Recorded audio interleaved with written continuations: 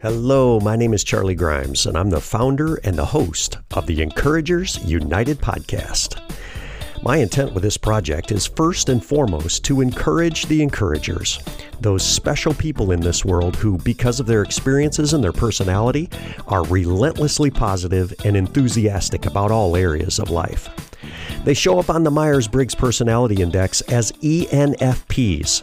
They're Enneagram 7s and DISC profile influencers. We are the encouragers. We're gifted by God to see ways to exhort and build others up. We're often action-oriented, creative, extroverted, flexible, and we work hard. We find ourselves in leadership positions like teaching and coaching, pastoring and mentoring. Another goal of the podcast is to explain to the rest of the world how we think and why we react the way we do to stress and conflict. Through teaching, discussion, idea sharing, and personal interviews, I hope you'll gain new insight, learn to be patient with yourself and with others, and to grow more self-aware through this content. I would ask that if you see value in this effort, identify the most encouraging, positive person you know and let them know about me.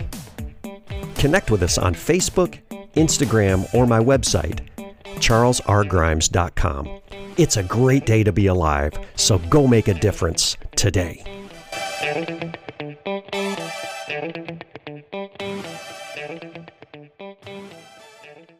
Hello, everybody. Welcome to the Encouragers United podcast for this week. I'm excited to try something new here technology-wise. I've got a little double dip going here. So I'm live on YouTube, and I appreciate you viewing if you're looking in on this video, but I'm also broadcasting to the podcast as well, and so I'll put that on the podcast platform next week. So you here are watching on Friday, and you're a little ahead of the game because you're going to get a sneak peek into what's going to be released on Monday. But, I've got a podcast going here for the last about year and a half, and I'm so excited that it is a mixture between content, stuff that I would produce and be able to teach and talk about, but also some interviews that I've done through meeting new people and networking and doing, doing the podcast interview kind of thing. But today is one of those days where I want to take a Friday afternoon, and I actually am going to start a new series I call it the All Around Leader series. All Around Leaders. And I want to actually tap into some of my experience, share a little bit of my background with you. Many of you may know, but I was a college athlete and a college coach and a college administrator. That was a long time ago, of course. But as an athlete, I was challenged by one of the greatest athletic challenges in history. It is in the sport of track and field, an event called the decathlon. And so for those of you that may not know, the decathlon is actually a 10-event competition over the span of 2 days. And athletes tackle 10 different track and field events over the span of those 2 days, and they are graded against a standardized scoring table. And so if you run a certain time or attain a certain distance or height in your event, that corresponded to a score on the scoring table. And then obviously the event follows through the 10 events, and the man or woman with the most event points, the sum total at the end of 10 events, is deemed the greatest athlete in the meet, the best all-around athlete.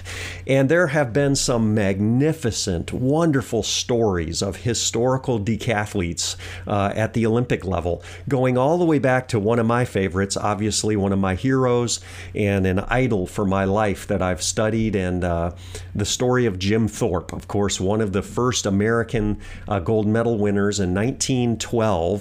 He actually won the decathlon in Stockholm, Sweden. And that story is so awesome for those of us that know it. The King of Sweden actually crowned or presented, Jim Thorpe with his event medal, the gold medal in the decathlon, and said, "You, sir, are the world's greatest athlete."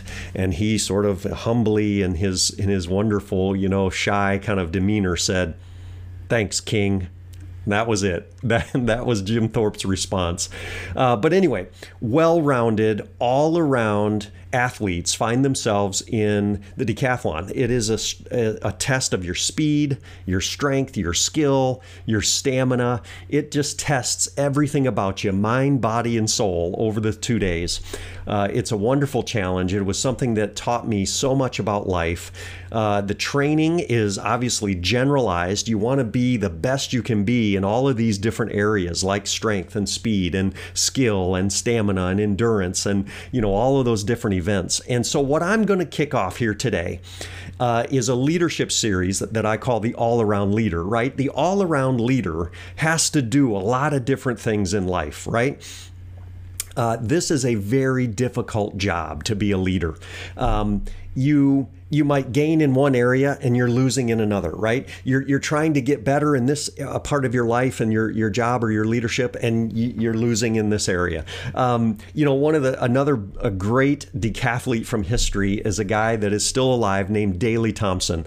Daley Thompson is from Great Britain. He's a Brit, a British decathlete who won the Olympic decathlon in both 1980 and 1984. And he once said of running the decathlon, he said, running the decathlon is like having 10 girlfriends and you gotta love them all, right? And that's the way we used to feel. But it's just like leadership. You've got to be the best all-around version of yourself. And it would be nice for us if we could just have the luxury to be world class in just one thing, right? Becoming the best at one thing would be awesome. And I know there's, talk and research and advice out there professionally that that's what we should shoot to do, is to become world class in just one thing. But that's not real life. Leadership is all about being a mediator one day and a planner the next day and a strategist the next day. And you're constantly trying to react to all of these things coming at you. Don't get me wrong. I surely appreciate those folks who can find their specialty, like an accountant or a musician or, a sales and marketing person, or, perhaps they're in a trade like carpentry or bricklaying. And those folks are great. And they become very skilled and they can become really, really good at that one thing. But I give them kudos. But for the rest of us in life, it's the day-to-day grind of finding all of those hats and all of those roles, sometimes even all in one day. I remember my days as a university faculty member, a coach, and even especially an administrator. It's a job that I used to explain to people and joke that it was never the same day twice. It was awesome. It was great. I was going here, there, everywhere. I on my campus, there was a joke that people just saw me running all over campus all the time. I was running from here to there to there. I was a man on the go. I was forced to make decisions. I was encouraging people. I was correcting people. I was listening to problems. I was suggesting solutions to those problems. I would sit in planning meetings. I'd go to review financial data. I had to take a phone call from an angry person, who had complaints about something. I would serve on a campus or a community committee. I had to go to the meeting, and then I'd come back and help set up for an event, a contest that was going to happen. And then I'd go to that event and help them run the event. And then I'd say goodbye to everybody. And then, at the end of the day, I was collapsing into my bed, right? And I loved it. It was great. That's what real life is. And that's the world that you and I live in. You too are forced to make a wide variety of decisions, things that you have to face all in one day. You might be a teacher, you might be a coach, you might be a pastor, you might be serving people in customer service. You are constantly bombarded with issues and decisions and responsibilities and strategy and executing your day. It takes a wide variety of skills, strength, stamina, and speed sometimes. And well, I'm just here to tell you that I see you and that I feel for you and I'm here to help you. I want to encourage you today because as I've reflected on my past and the athletic experiences that I've had, especially in the decathlon, I've actually applied a lot of the lessons and those experiences from athletics into life, into my professional life.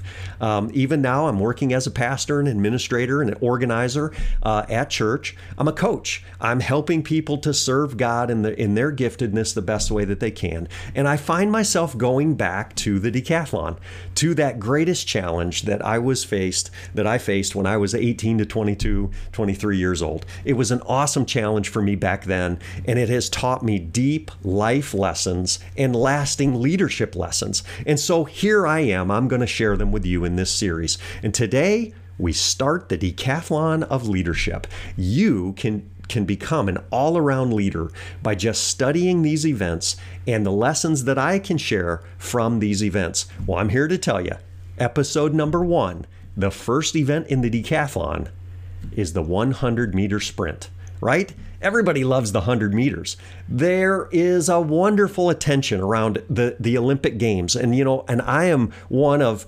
the first that will admit that I just so miss the fact that because of the coronavirus and the pandemic, we weren't able to have the Olympic Games this year. And what a tragedy for those athletes and the goodwill and the excitement and the pageantry of the Olympic Games. I'm a fan. I've always been a fan, and I always will be a fan. But the 100 meters is that premier event that everybody wants to see, right? It's human drag racing, basically. And, eight people at a time, they line up on the line and they take that stance. And when the gun goes off, the fastest person will get to that finish line.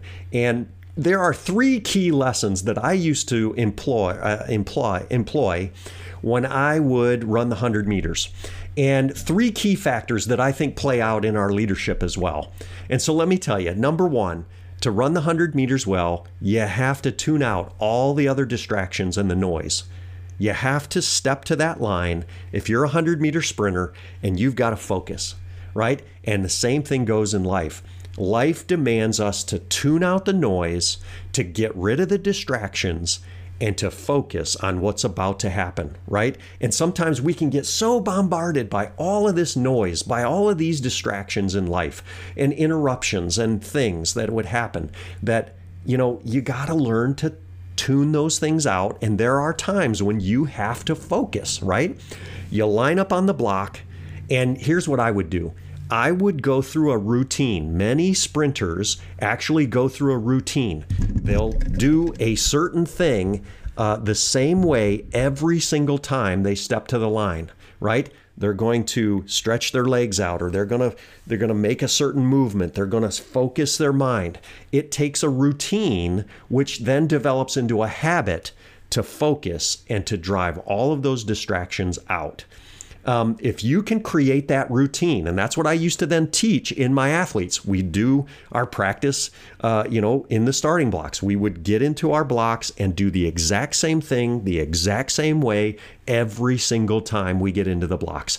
And then we would react at the sound of the gun in the same way with urgency and passion and enthusiasm because we were focused on what we were doing. Tune out the noise and pay attention to what you need to pay attention to. And in case of the sprint, it's the gun, right? That's starting. Because you start too early, you're sunk, right? You're disqualified. You start too late, you're never going to catch up. So you've got to focus and you've got to tune out the distractions.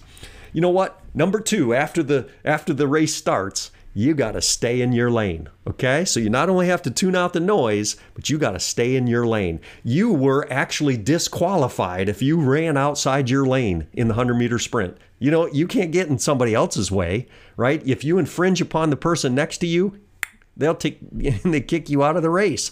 So you need to stay in your lane. You need to know what your role is, and you perform to the best of your ability in the lane that you've been given, okay?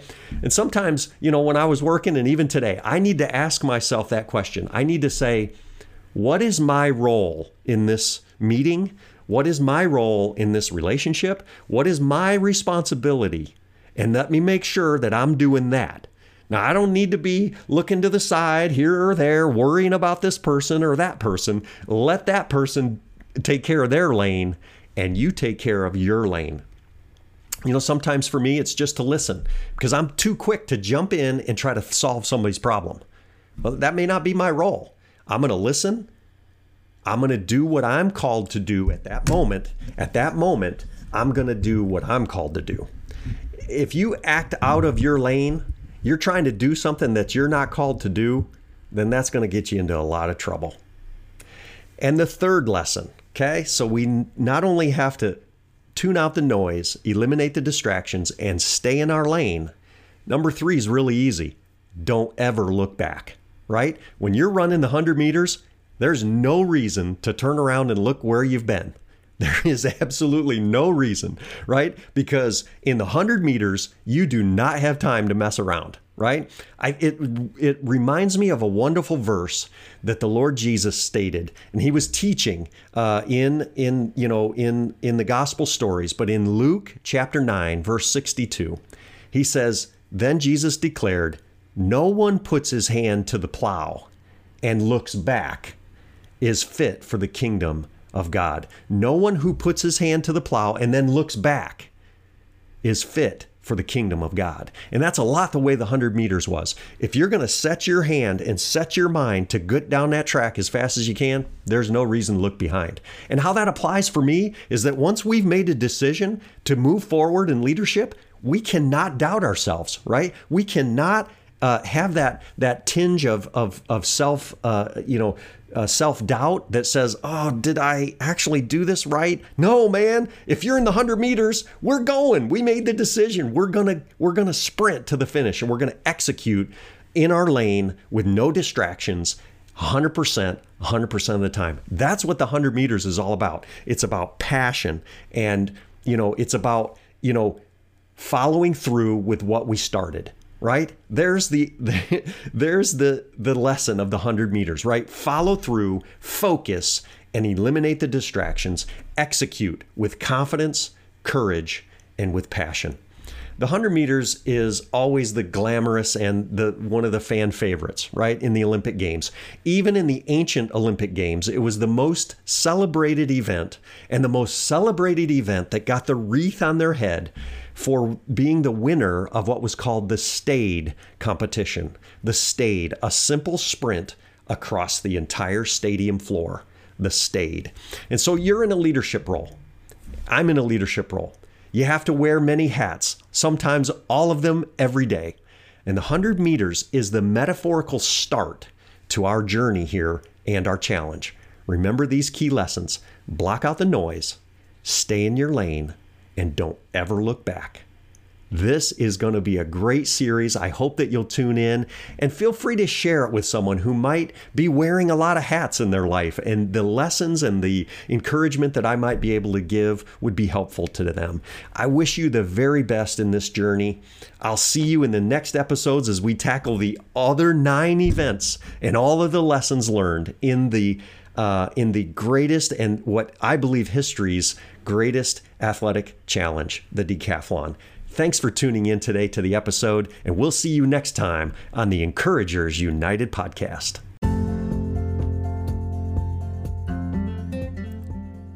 Thanks for listening. The Encouragers United podcast is only a part of the ministry I'm developing with high-energy, positive-minded encouragers like you. We have several other resources for you. I would love for you to join our Facebook group, Encouragers United, for discussion, idea sharing, and testimonies. I also host a Facebook Live each week. It's called Tuesday Tea with Charlie G. We spend just 15 minutes together over a cup of tea or coffee. I'll share some laughs, thoughts to hopefully inspire you, and perhaps some teaching and resources you can use to make your life better. I also host a weblog with helpful written information, resource links, and an occasional video. Feel free to check that out at charlesrgrimes.com. Please subscribe, like, and share my work with those that you feel could benefit. I want you to grow and mature in your encouragement gifts. Join the community. We're in this thing together.